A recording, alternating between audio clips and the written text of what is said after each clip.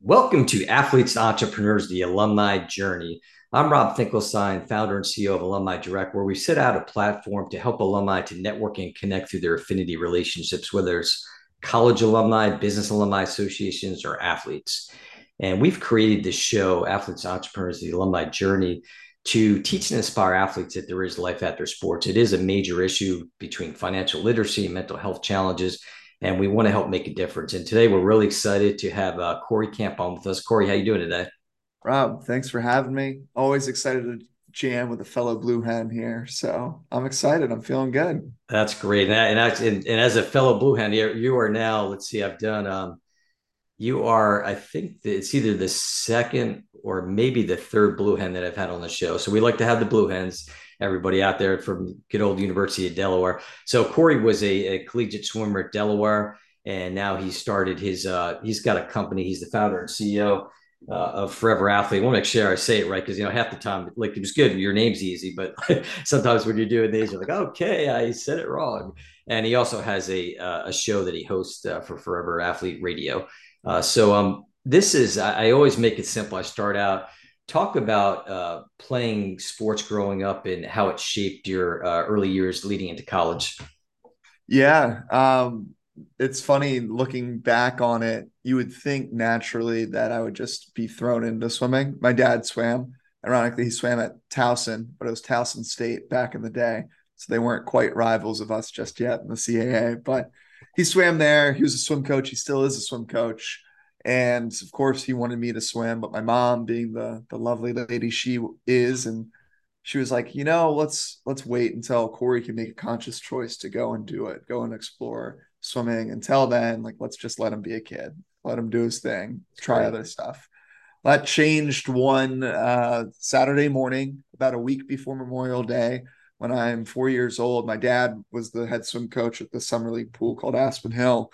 And this is back in the day where we had the paper signups. You weren't going online to register your kids. So my dad had that classic white fold out table. He was set up, taking people's emails, swimsuit sizes, all that. And just said, Cory, go play. I'm going to be busy for the next hour or two while the team gets signed up. Just go play. I said, okay, cool. Sounds good. I had the whole pool area at my disposal. Keep in mind, this is a week before the pool actually opens, so there's water in the pool, but no lifeguards, no one's swimming. So I'm going to play, and like the playground's cool, but quickly I get bored of it, and I see this long pole coming out of the deep end, the well, the pool, and I go, 4-year-old me thinks that's a really fun thing to climb. Let's go climb that. I want to just climb things at that age, I guess. And I start to climb it, and it turns out it was the pool vacuum pole. And for those Oh not wow. familiar with it, the bottom of a pool vacuum has wheels because it's meant to roll back and forth on the bottom of the pool and clean it. So as I start to climb this thing, next thing I know, it shifts, and I'm now slowly starting to sink in about 14 feet of water. four Wow. years old, no idea how to swim. My dad jumps in with all his clothes, swims the length of the pool, and is able to rescue me. The funny thing about this whole story is like that was what my dad did. The 18-year-old like lifeguard ran around. My dad was turning to him. I was like, "What are you doing, dude? Like you're 18. You can swim so much faster than me. You should have just." And the Oh yeah. only thing I remember of this whole story is really sitting in McDonald's in my dad's spare sweatshirt that he had in the car, which is just like draped over me like a gown because it's like an XL. We're sitting at McDonald's, I'm getting food, and I'm warm and I'm happy. I'm like, this is great. My dad's freaking out. He's shivering, dripping Oh, I cold. can Call imagine. my That's mom scary. up, being like, you won't believe what almost just happened to Cory. She goes, I guess it's time to throw him in some swim lessons, huh? And he was like, low key, very happy that that was Yeah. the thing that pushed my mom over to say, yeah, maybe you should try this. Thankfully, no lasting fear of the pool, no lasting fear of water. Was in swim lessons the next week. Like really took to it, really enjoyed it. Um, I wouldn't say I was a natural at it, but I was decent enough. But I more than anything just loved the time in the water, and that was a theme that like continued to propel me onwards as my career started to progress. I started to try some other sports, tried baseball for a little bit, and it was fun. I enjoyed it, but I didn't enjoy it as much as my time at the pool. Right. And it got to that point where seventh grade came around. It was that pivotal decision of like baseball's turning to kid pitch. Swimming is getting, pretty serious. I've started some morning practices and it's just becoming a lot to juggle, three morning practices a week for swimming and afternoons and baseball practice. Oh, I can imagine. My parents were like, "What do you want to do?" Ironically, I was better at baseball at that time, but because I enjoyed swimming, I just said, "I feel closer to my friends at swimming. I'm gonna go do that." And thankfully, that seemed to be the right choice. I don't know. I can't go back and change it at this point. But that was how we ended up like landing on swimming as being a thing. And it wasn't until probably freshman year of high school that like that reality, that dream of wanting to be a D1 swimmer, to be on scholarship, and then eventually maybe even make an Olympic team started to become a little bit more of reality. That was when I was able to qualify for junior nationals and get some time standards that put me on the radar of some colleges where now it became a legitimate possibility. For the first time, I found myself at 14 not last among my friends. I finally was like the number one. And the funny thing part, with time-based sports, as it's like so fleeting. You could have that top fastest time Oh for, yeah. and then your friend's going to beat it. But that was kind of what I loved about it. So for at least a few months, I was the fastest of my friends. And it just so happened that the team that I grew up on was one of the fastest in the country. So for me to be the fastest of my friends in my training group was actually a big deal. It meant I was in a top 100 spot in the country in my events. So I was like, okay, cool. This is going well. So that was the kind of the origin story, the short form version of like 18 years thrown into one. Yeah, geez. So like thinking about that, did you want to be a professional athlete? I mean, just thinking you kind of, I guess, chose swimming. So did you want to be that Olympic swimmer? 100%. I mean, the irony is like in when I was 8 years old, my mom still has it somewhere around the house. That's some activity from third grade, and it was like, "What do you want to be when you grow up?" I was like, "I want to be an Olympian in the 100 backstroke." And the funny part about it is now looking back, like my time in the 100 backstroke, and while it was my best event at that time, was way off, like 30, 40 seconds off of what would be. And granted, I'm eight, but it was so far from a reality at that point to the point where now I look back, I'm like, that's hilarious that I really thought at 8 years old with that time, I was going to somehow make, the top two in the nation at some point. But that was the Wow. dream, that was what I wanted to do from an early age. It was inspiring. I grew up watching Michael Phelps and Ryan Lochte and Aaron Pearsall and these guys. I'll never forget my dad Towson did an alumni swim event in '04 or '05. So I'm about 10 years old, 9, 10 years old, right after Athens. And they had this signed Michael Phelps picture. And I thought it was the coolest freaking thing in the world that they had this signed Phelps picture. And it was an auction. As my first 10 years old, I've never experienced what an auction is. So I go to my dad and I go, Dad, they have Michael Phelps. Like it's signed, it's autographed, it's real. Can we get it? And he goes, Well, Cory, it doesn't really work. Like we just don't pay for it. We got to bid for it. And I was like, well, that's baloney. No one else here like wants the Phelps thing. I want it. And so he's like, here's what we'll do. We'll put $75 down. And if anyone like outbids us, then we'll go up to 100. But if anyone bids over $100, I'm sorry, but you're not getting this picture. Like, okay. And so for the entire event, this is like within the first 5 minutes of being there, the entire event, I'm literally just like patrolling the silent auction area, just checking it out every minute. Did anyone else write their name down? No one else did. And we ended up winning the thing for $75. And it was like, all right, cool. But that was the level of like how much I was just drawn to that allure of what the Phelpses of the world were doing, the impact they were making. And that was before he had even did the 8 golds in 8 years or 8 events, you know what I mean? So it was, yeah, that was what really drove me and motivated me and inspired me at a really early age. Yeah, I can see that. I mean, I all the time I joke about what I would have wanted to be, and I always say I wanted to be a Major League Baseball player. Didn't have the talent for it, so now I'm doing this kind of stuff. But so obviously, I think swimming and like ice skating too. It seems I've heard stories just the preparation. You mentioned the early morning practice. I got to imagine that would definitely play a big impact in kind of your drive and your personality. 100%. I mean, what most people don't realize too about my situation in particular, my dad, I love him. He went on this health kick when I was in seventh grade where he wanted to lose his weight. He had put on a ton of weight post college swimming himself. And he was like, you know what? It's time to finally lose this. We're going to get back in shape. Well, I was super, super happy for him. But what that meant in reality was this dude wanted to swim before my swim practice. And so for a 4:45 a.m. swim practice, we'd be showing up to the pool at 4 Oof. because he wanted to get 40 minutes of swimming in before then, like my training group took over the pool and he wouldn't be able to. And I was like, Dad, that's like so nice of you. Like, so I have very fond memories of me and my coach Chris at the time just sitting on the side. And I'm like maybe saying 3 words to Chris for those 45 minutes, just Wow. wishing I was still in bed. But I would be there for an extra 45 minutes. But by the time practice started for me, it wasn't like I had just rolled out of bed and like fell into the pool and started to swim.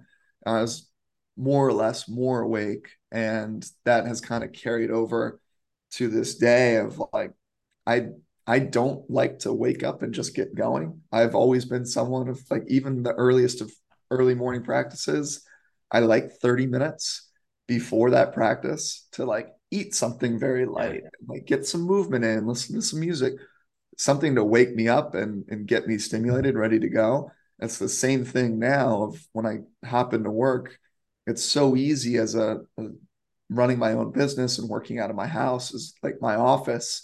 It's so easy to just roll out of bed, kind of like put on a robe and mosey on over here into my office and be like, okay, cool, time to work. That's great. That's not me. Nice part of being an entrepreneur and owning your own business for sure. So let's go fast forward a little bit. So now we're when you're in college, in a couple of topics, well, a few always come up with from the college space. At Delaware, do they have anything in place as far as uh, curriculum or programs that help athletes that ultimately as they transition out of sports, like as far as classes or things like that? Yeah, they had started a lot of this programming, and I want to acknowledge like Jen Judy and a lot of her staff there that are there currently right now were really heading this initiative towards the later years of my time. It almost seems like I think Blue is the program that they call it, the name of the program now, which is like Blue Leadership Program, and the way that they have it set up, it's freshmen go through a certain style of programming, sophomores, juniors, seniors, and the idea is like that programming progresses as you go through your time there. And I think it was just introduced like year one when I got there. And so, like any program, right? When it's year one, you're working out the kinks, you don't really know how it's going to work. So, honestly, I don't really remember it being super, super impactful. The tough part too is like when you're an athlete, when you're in that situation and you get told to go to these other programming things, you're like, but I got practice, I got this, I got study hall, like I have all these other things already. You're putting another thing on my schedule. It's really challenging to create that buy-in for the athlete to actually get excited to take advantage of the resources. And that was one of the things I noticed then, and I really notice now, it's oftentimes not a lack of resource, it's just a lack of athletes actually taking advantage of the resources available to them because they don't really see the value. It's like you could have the best product in the world, but if you don't know how to market it right, Right. it's not going to do anything. My favorite example is like Febreze. If anyone knows the story of Febreze, like when it first came out, they were like, the marketing was all about making your home smell better. The Right. problem with that is it's really implying that your home smells bad. That's true. And no one wants that. No one wants to, you're not going to be caught buying Febreze then if the conception is going to be like, oh my gosh, Rob, your house smells bad. Why are you It's buying true. Febreze? But Yeah. instead, it was like they shifted it to a place of like, make your house smell like daisies, make your house smell like a summer breeze. I'm Yeah. like, that's cool. And it's like, yeah, of course, my house doesn't smell like daisies or a summer breeze, but it's not weird if I buy that. And then all of a sudden, True. like their marketing went through the roof.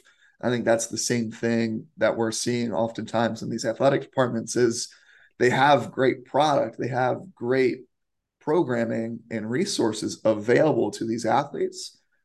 They're just not well versed on actually marketing it and enrolling that athlete in a way that creates that buy-in enough where they actually get excited to go to this. I can't remember. I don't think there was ever a time where I was actually excited to go to something that athletics put on during my Right. time at Delaware. It was more like, okay, well, at least there's going to be Grotto's Pizza there, and then we'll go from there.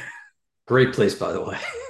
Great place. But after 4 years of them like being the official sponsor of athletics, I was so tired of Grotto's Pizza by the end. I'm sure. Yeah. So, and that's, I guess it's an interesting point because it's probably the case with most athletes across all sports, just maybe not having the time or unfortunately not having the understanding because it's kind of, the topic we'll cover in a minute about networking and connecting. And just, I think they just, because you're consumed in your schedule, you're not thinking about it. And so there needs to be ways to, I think, enhance these programs. And one way, obviously, I believe would be alumni. And so, is there at Delaware again, your more recent times now? Is there a push for alumni to come back and interact with the athletes? And I'm not talking about like having, I know like the football team, the baseball team that might do golf outings, but are there athletes coming back and talking to the athletes about, again, maybe it's life after sports?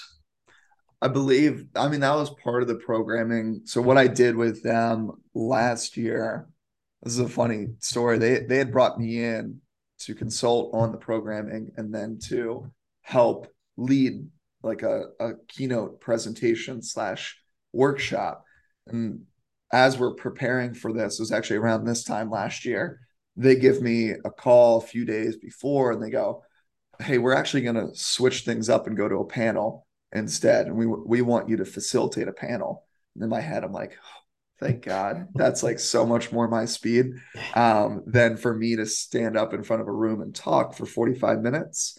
That's not my strength. But having done podcasting now for 3 years, I'm like, yeah, give me the microphone. I can steer the conversation. I can introduce topics and interview this panel. Great, done. Let's do it. And so that was the first time I think we had 5 different alum, myself included, come in from various sports, from various age brackets as well, in different industries. So that was super neat to see.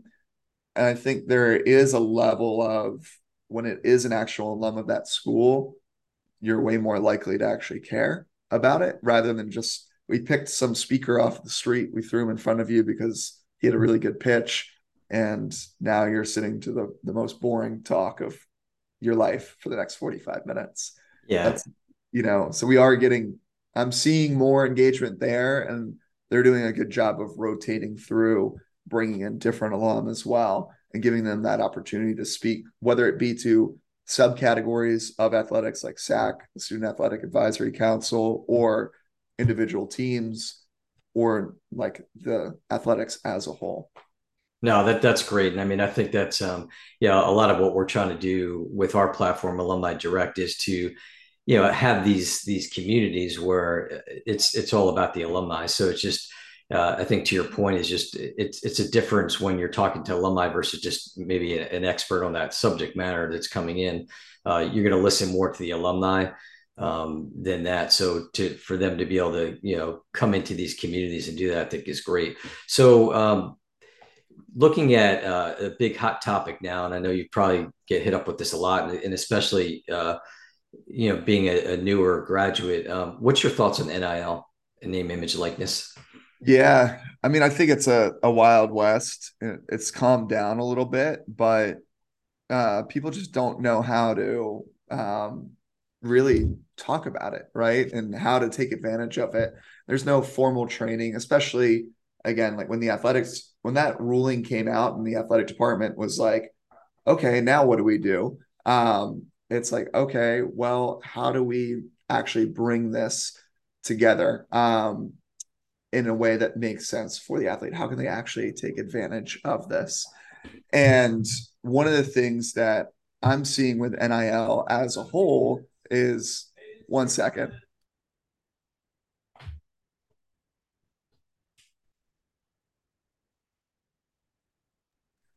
We had maintenance coming in middle. That's why I'm like fumbling over my words. They're knocking on my door. So NIL as a whole, the way that I see it, it's the wild, wild west of no one really knows what to do. Brands don't really know how much athletes are actually worth. Athletes have no idea how to actually market and pitch themselves in a way where they know their worth, right? We had Bryce Young, University of Alabama. He was a millionaire before he even took a snap for University of Crazy. Alabama, which is insane. But it like benefits the Bryce Youngs because he's a Heisman Trophy caliber quarterback, one of the best in the nation. He's definitely going to play at the next level. How can what I want to see more of, truthfully, with NIL is how can like the me's, Yeah. the swimmers, and the non-revenue generating sport athletes take advantage of this while they have extra eyeballs on them. And you can, it just takes a little bit more work. The swimming's not a sexy sport. I once Right. had a family that I coached come and watch me swim. I swim the mile. They came and watched me swim, and their reaction afterwards was, Cory, you wouldn't believe it. My parking was up in the middle of your race. I had time to go put money in my meter and come back, and you were still going. And I go, yeah, it's crazy. Like a Wow. 60-minute race will do that to you. It's not, again, not the most exciting of sports, and I get that. Right. And so for me to leverage my name, image, and likeness while I have the backing of a program like the University of Delaware or whatever on my side, I need to be able to highlight and showcase what do I do beyond the 16 minutes in the pool Yeah. in that race? What do I do beyond whatever race I'm swimming that day? And we're starting to see that, I think, with like a friend of mine. She's our campus captain actually at USC, Southern California. She's the goalkeeper for the women's lacrosse team, another non-revenue generating sport, but she does a great job of creating like game day style vlogs. And because of that personality, she's showcased really who she is, not just as an athlete, not just as a goalkeeper, but beyond that as well. They are then she's able to land some brand deals with brands that otherwise would have no business doing business with her. Yeah. So one of the things that I see NIL going towards, and what I think athletes really need to key in on here, is while you have the backing of the university, while you have that legacy attached to you, right? The names on the back of the jersey, the names on the front of the jersey, you just have, by the nature of it, you have more eyeballs on you. People naturally care more about it. It's just the name of the game. Yeah. No, I agree. And I think I talked to one guy as a former NFL player, and he loves, like he wishes it was around when he played, of course, but his concern, and I think this is probably a lot of people, is just everything that kind of wraps around it as far as the financial literacy aspect. Like these young athletes, and I always say this on each show, it's not only young athletes, just young people in general, but not knowing that, hey, guess what? You got to pay taxes and you got to do this or that. So it seems like it's great. But I think there needs to be some education around it too, which it sounds like, whether it's the NCAA or universities, not everybody's doing, but it sounds like some are starting to get into that as well. Yeah, I was about to say the education around it, I think, is huge. I mean, I see it on the creator side of things and the creator economy, which I view NIL as no different because it's Right. leveraging people on social media and asking them to be a creator for a brand and represent them. But the ability, there needs to be some more education around like how to actually read these contracts, how to make it make sense. Like I've had some brands approach me to do deals. I had one a few weeks ago. I didn't even respond to the email because it was just so like such a bad deal. They were like, "Hey, we want you to do 7 videos for us, and we'll pay you $100. And I was like, what? 7 videos for $100? It doesn't Like, seem like much. I'm going to pay taxes on that. And like, what am I going to get? I'm going to get Yeah, nothing out of this essentially. And 7 videos, that's a lot. Like it is a it's a lot. big ask. It's a large commitment. And unfortunately, there's going to be a college kid that is a creator that is going to say yes to that. Right. And that's a poor deal. That's a really bad deal. But if you're in a spot where you're just getting started and I mean, I could look back at 19 years old and someone offered me $100. I'm in a much different headspace of like, yeah, what do you need me to do? I'll take the 100. Yeah. And that's going to, again, knowing your worth, especially Right. as an athlete, you have all this backing, you have this name, you have this image and this likeness that you've worked hard to build. You got to protect it, you got to honor it. And by taking less than ideal deals, I think does yourself a disservice. And then also looking at the contract, what are these brands actually asking you for?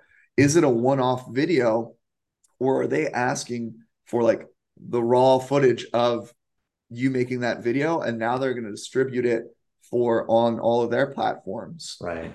What's that actually mean to you? What's the lifetime of them using your content? Are you giving them free rights to whatever you created to then run ads for the next 5, 10 years? It's like my buddy, who former hockey player in the creator space now, before he knew what he knew, he did a brand deal with this men's skincare company. And the running joke is like, this was 3 years ago, and I still see the same ads of him being run. And every time I'll screenshot it and send it to him, I go, hey, look, like X brand is still using your image. And he's like, dude, I wish I knew that I gave them lifetime rights. I would have Yeah. charged them way more, Oh, because sure. I mean, this brand is benefiting. This guy in particular has grown from a few thousand to a few million across multiple platforms of his audience since the time of when it was created to now. So this brand got the best deal in the world because Oh, yeah. they paid him at a rate of a few thousand audience, but now because he gave them lifetime rights, they're still running this ad, and now millions of people know him, and they're like, man, this is sweet. It was only $1,000 or what. I don't even know the exact number that he took Yeah. back then, but that's the ins and outs, and that's the intricacies that I think a lot of athletes don't pause and think. It's about that like short-term satisfaction. I can get $1,000, I can get Yeah. $100, I can get $20 now. Great. But are they going to take advantage of that and leverage that for the rest of time? Especially if you're, as an athlete, building your personal brand, Yeah. nature of the game is your personal brand just continues to elevate. You got to keep that in mind. Oh, no doubt. So, one other topic kind of related to when you were at school and just maybe knowing what they're doing today. Give me some thoughts on social media. I mean, we all know that you hear these stories, especially going back to even like high school athletes and kind of saying different things. Do they have people at the school working with the athletes, kind of coaching them, what to say, what not to say? I think, I mean, I can only speak to my time there. I don't know on that sense what they're doing there now. But when I was there, the messaging was pretty much like, don't be on social media Right. and don't post anything about like the team or Right. anything of that sort, right? They basically wanted you to just be like, you could show up online, you could post a picture like, this is me and my friends, but don't be wearing Delaware swim gear if you're out at grottos or Right. doing whatever, right? And it was always more geared towards the lens of like, this could get you in a ton of trouble, don't do this. Right. Whereas now what's so interesting, and I think why a lot of athletes struggle with NIL, is we come out of a culture where the name of the game was, don't post it online, it's going to live forever, to Yeah. now it's like, well, if you want an NIL deal, you got to post it, but what do you post? How Yeah. do you do it? How do you show up here? How much behind the scenes do you actually give to like what it is going on? I mean, some of my most interesting follows now on like TikTok and Instagram are these athletes like Benjamin St. Juice, who plays for Washington Commanders. He's able to do like a get ready with me and behind the scenes of playing on Monday Night Football this past Wow. week against the Eagles. And he has his phone out in the locker room and on the field. Things that when I was in college were like big no-nos. Yeah, It was like, taboo. no, dude, you can't record in the locker room. You can't record on the pool deck. Um, or take, you get the classic staged picture, but outside of that, you weren't Right. really doing much. So to answer your question around the media training, I don't know what they're doing now, but back in the day, a few years ago, it was definitely like, no, social media is bad. Don't don't post on it.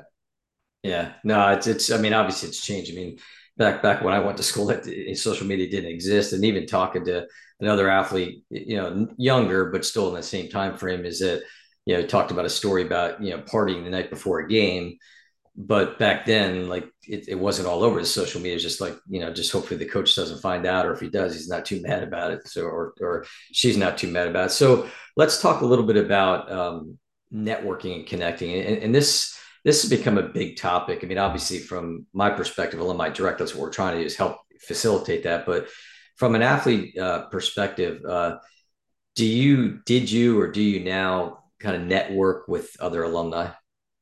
Yeah, I try to. And what I realized is it has one, like, I think a bad rap to it. We talked about that earlier of kind of, especially alumni organizations. It's like I only hear from Delaware. The only mail I ever get from Delaware isn't like a hey, how you doing? It's a hey, what's that check that you can write us type Yeah, deal. So it kind of has that negative connotation towards it. And I think networking can be the same way of right. it just takes one or two bad experiences that then you're turned off and you're like, why am I going to do this? I'm never coming out of my shell again.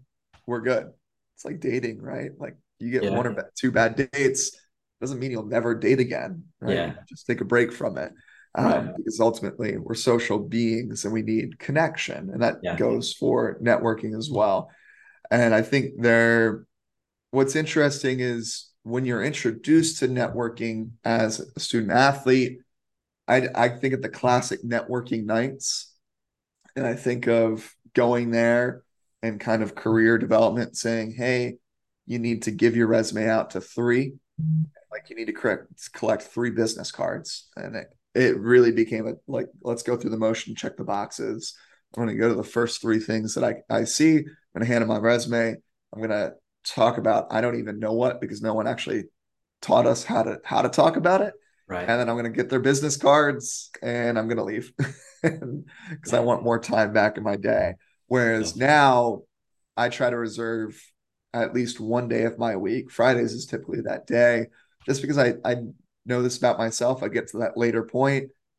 I don't really want to sit and do a ton of computer work on Fridays. yeah, I'd rather be more social. So that's my day where I do networking and I am grabbing coffee with people across the city that I'm in now in Austin, or I'm hopping on calls and I'm doing virtual coffee yeah, with other alumni or other former athletes as a whole, and just hearing their stories, hearing where they're at, and then really learning to lead with how can I add value to them? And then if there's anything I can do to support them, great.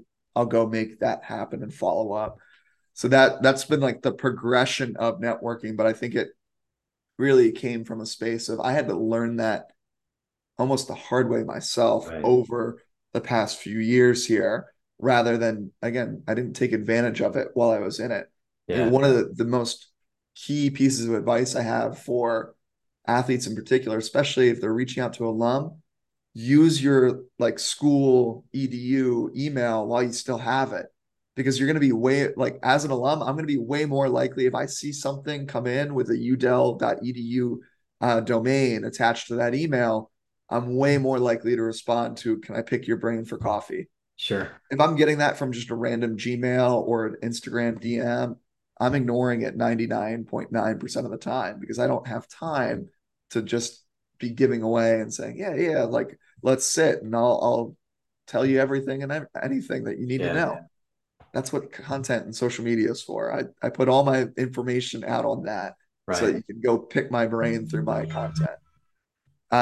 But that's the progression, I believe. And I think it is so valuable though, because when you are starting out, you do need those connections to pick the brain of the people that are a few steps ahead of you. to Yeah. then get to know like, is this something I want to do? Is it not? One of the best pieces of advice I would have for athletes would be while you're in it, setting aside time to intentionally like network and intentionally talk with other people and say and like find out like if there's an area of interest that you're curious about, go find someone who's in that field and ask them for 15 minutes of their time. And you'll at least learn a little bit where you can then say, is that worth me pursuing a little bit more? They connect you to someone else and almost you go on the scavenger hunt of sorts. Yeah. That's going to be way more efficient than you sitting on a job board trying to figure out like what maybe this job sounds good. You meet half of those qualifications should you even apply type deal. You never know. I mean, most of the stuff that I've gotten at this point has been a result of me knowing someone Yeah. rather than I submitted a resume. I don't even know where my resume is, and it's got to be up. It hasn't been updated in a few years at this Yeah, point. and I'll tell you that's great advice, and I always talk to people about that. Yeah, like one thing I talk about like is if I'm interviewing, let's say 5 people, and they all have the same credentials. If one went to Delaware, I'm going to hire that Delaware person. It's the other thing too is I was talking to some agents and also some coaches, and we hit on it. You just hit on it there. Is that the best time to network and connect is when they're still playing, which you basically alluded to there, which I think is important. And hopefully, athletes, and maybe that's part of that whole training back to the curriculum at a school is just that's part of the development is encouraging that and maybe hearing it from success stories from other alumni athletes from that school. Absolutely, I think it's so valuable. Well, again, while you have it, it's just you have to realize the value of your time and look at it more as it's not you're not spending it but you're investing it into yourself and doing networking and doing this once you know where to start and how to do it well. I think that's the biggest differentiator, right? But it's no different Yeah, than it holds honestly the same weight, if not more, than you investing time by going into practice and you investing time by going to that meet or that game or that yeah, competition. It's the same deal. Now, this one, it's just harder to see the value of it because it's early stages. Just yeah, like you probably didn't see the value of showing up to that first practice ever for your sport when you were 8 years old or 7 years, whatever age. You didn't see the long term picture, but I guarantee it really paid you some dividends in the long run, right? Like if you're playing at that high level, it obviously did. Networking is no different. It's early stages. So it's hard to say, okay, I'm investing $1, I'm investing 15 minutes of my time into this. And right. you won't see a return on investment probably until 3 years down the road. It's not that bad, honestly, if you really think Yeah. about it. You know, it just takes intentional effort. Yeah, no, absolutely. That's what people just need to do that. I mean, even most athletes probably feel like, okay, well, they're playing their sport and they're going to continue on to be a professional athlete. And talking to one coach, I mean, and from doing it, I mean, less than 1%, make it to that professional level. And even when they do, they're still going to have ultimately that transition out. So that kind of leads me to the next question: is that talk a little bit. I said at the start of the show, athlete transition is a major issue today. And, whether it's mental health, whether it's just financial literacy or just other challenges, talk a little bit about your transition out of sport and then it will ultimately lead to, what you're doing today. Yeah, I mean, it's interesting because when I went through it, I thought I was the only one that felt the way that I did, so it felt very isolating. So for context, I had a really good college career. Trajectory would just kind of like kept going up. Freshman year, I was the CAA Rookie of the Year for Delaware, or on the men's side of things. That was the first time that's ever happened in Delaware's program That's history great. for swimming, which was cool. And then sophomore year followed up even better. Junior year was right around those times. And then senior year, it was like, who is this dude? I was so far from when I started. My last ever race was slower than my junior year of high school. And I just Wow. wanted to be like done with it. I was like, whatever, it's time to move on to the next thing. And the next thing in my eyes had always been physical therapy school. That was the route that I was going senior year of college or senior year of high school. I even had a half day so I could do internship hours because I knew then I needed internship hours to apply to grad school. So 4 years ahead of time, I'm getting these internship hours to make sure that my resume is good, great, ready to go. And I would try to go and I would volunteer and intern there through the summers as well to boost that resume and get hands-on experience in this field. And I really, really enjoyed it. And I thought, there's no way that this doesn't work out. I've always had it figured out. I've always set the goal and the goal has happened. And so it was very humbling for me because I went from slowest race ever in college to 2 weeks later, all the rejection letters came in from all the universities, grad programs that I applied to. And I quickly realized that no one really cared in the grad school world how fast I swam from point A to point B if my GPA was a 2.9. That just was the name of the game at that point. And so I really had this moment where I looked myself in the mirror. I was like, who is that dude? I don't recognize that guy. He doesn't have the answers. He doesn't have a next step figured out. I started this job search of trying to find what I wanted to do. And it was very much placed in this area of like, well, I want to go into sales because sales to me meant the fastest route to success because at that point in time, I defined success by monetary gain.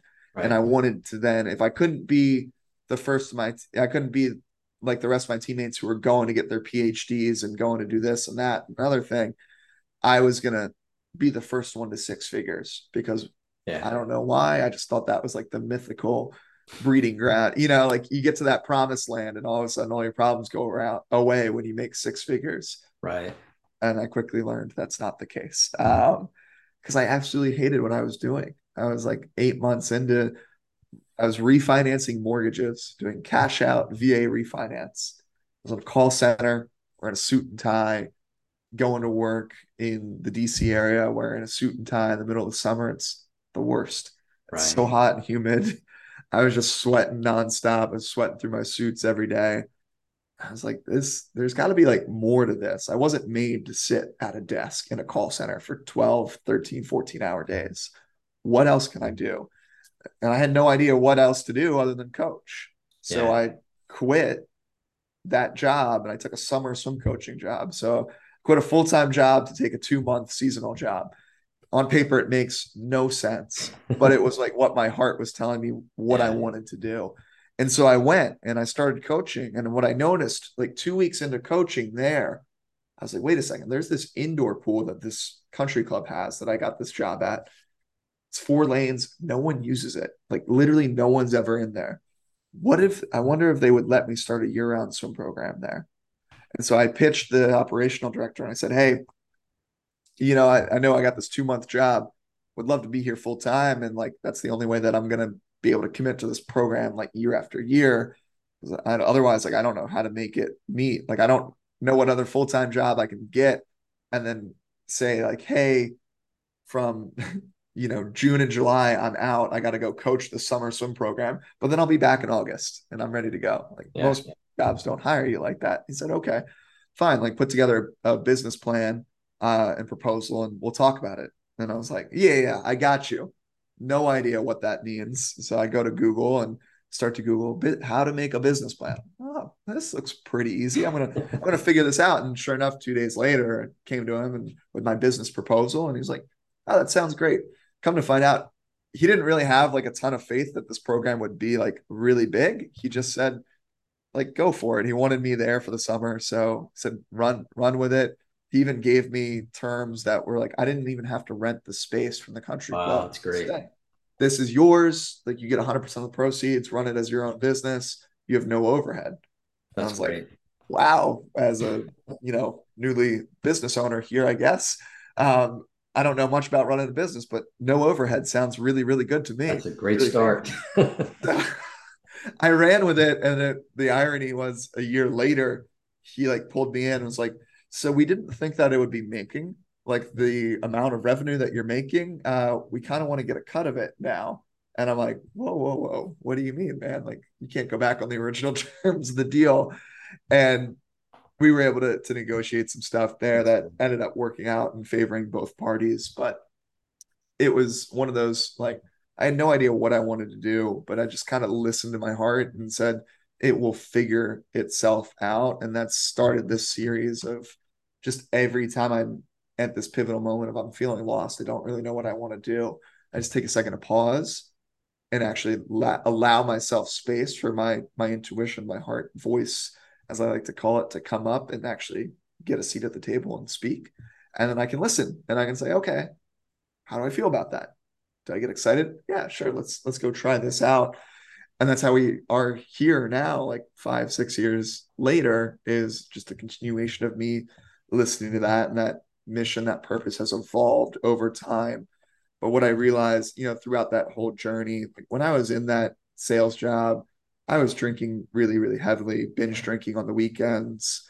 Um, it was to a point where I learned very quickly that when I had swimming in my life, it provided just enough structure and boundaries to my behavior to allow me to not like go off the deep end and Yeah. like manage my stress in a productive way. Without swimming in my life, I learned very quickly that I needed some sort of boundary. Like I Yeah. needed some sort of rule. I was great at following rules, but if I don't have any rules, I'm horrible at setting up my life. And I realized there's a lot of athletes that share that same sentiment. It's like they're great at going and showing up to where you needed them to show up and working their butt off, and Yeah. they'll do it until their body's broken and their mind is run literally to the ground.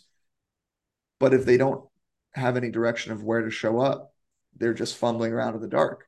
And then they Yeah. start to look at themselves in the mirror and they say, I don't know who that is. And that was my long story short, that my journey over the past few years here was this ups and downs of Yeah. battling alcohol, binge drinking, and body image issues, and putting on 60, 50, 60 pounds within an 8 month period when it first was over for me, to losing that weight, to getting back in shape, to trying to find things that excite me again, that don't feel like work, but I actually want to go try this. I want to go try to run a marathon. And I wanted to go try this new obstacle course racing competition because it was different. It's unlike anything that I've ever done. And that was kind of the premise around forever athlete versus former. When I first ended that career, I was just looking at it as I'm here. I can't look at that anymore. I need to move forward. And I didn't like that because to me, it felt like everything that I'd done up until that point in my life now no longer served a purpose. It didn't mean anything. And to some degree, yes, like it doesn't matter how fast I was in the pool. It doesn't matter how many records I set or accolades I won. But what does matter is the intangible skills that I obtained and sharpened through those experiences that I can and should feel empowered to apply to this next chapter. It's just a continuation of my book and my story of what makes me me, Right. rather than it's like book's over, sorry, done, no room for rewrites here. And that No, was why. it's the sequels. It's a and all of that is just. I mean, that's great advice. I mean, I just listening to that and kind of pulling out the different nuggets of the things that you're saying are awesome, because I think it's you seem like you took it, and I like the thing about just follow what's in your heart, and I think that's that could be like the one of the number one advice to not only athletes, just people in general as they transition to different things. So kind of wrapping up, talk about what you're doing today with Forever Athletes, and tell us all about it, and how people can find you. Yeah. Well, with Forever Athlete, the main focus is creating this really wellness brand, this wellness company that centers the athlete experience around community, content, and coaching, and making life coaching accessible to the people that actually need life coaching. That was the other thing. At 22 years old, with not really a dollar to my name, I could have used a life coach. Knowing what I know now about the life coaching industry, there's no way I could have afforded a life coach. Yeah, for sure. They're like $10,000, $30,000. Like this makes no sense. I want to make it as accessible as possible for people that need it. And that's why with Forever Athlete, we created this monthly membership. It's less than your Netflix subscription, and it's all content and access to a peer group that really gets you as an athlete, understands you, your story, where you've been, where you're going, and provides you the resources that you need to say, okay, you might not be where you want to be today, but you can make a change, you can make a decision today that then drastically changes the trajectory of your future from here. And you got a peer-to-peer support system that allows you to do that as you go. And then through that, we do a bunch of different events and experiences. I found, probably like yourself, I'm a hands-on learner. I love to Yeah. be thrown through things where I can actually tangibly feel a difference. And so we do a bunch of events like away games, which are 4-day retreats where we're going out to San Diego in March and we're going to do personal development workshops. We're going to do workouts and we're going to give the athletes a do-over of that travel experience where they can actually be immersed in the local culture rather than just going to a city, playing their sport, staying at the hotel, and then Right. leaving. That do-over feeling towards it.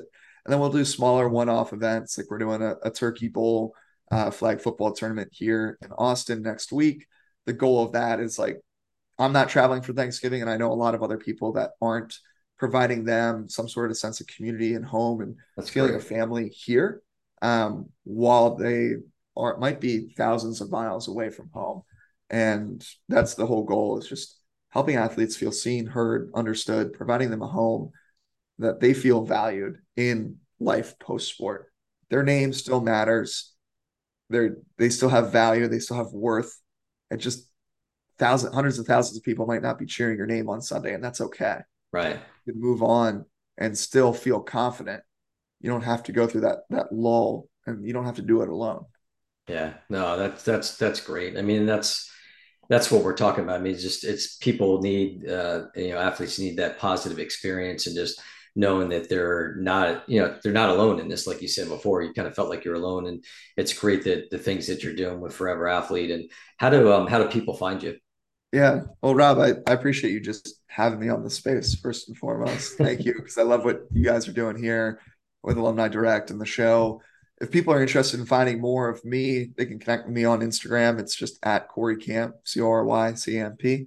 And then the website is foreverathletesocialclub.com that has membership. It's got all the events. It's got everything in one place. So if people want to learn more about it, um, go poke around on the interwebs, and happy to answer any questions and connect with anyone. My door is open for former athletes. Happy to let you pick my brain and grab some coffee. That sounds great. I mean, we really appreciate you having on and just a lot of good insight. Always love the fellow Blue Hens. As far as Alumni Direct, you can find us on alumnidirect.com and you can follow us on Facebook and LinkedIn, Twitter, Instagram, all that. And then our show, Athletes and Entrepreneurs, the Alumni Journey, can be found on any podcast network as well as YouTube too. And again, I really appreciate your time, Cory, and look forward to continuing the conversation. Of course, Rob. Thank you. Yeah, you're welcome.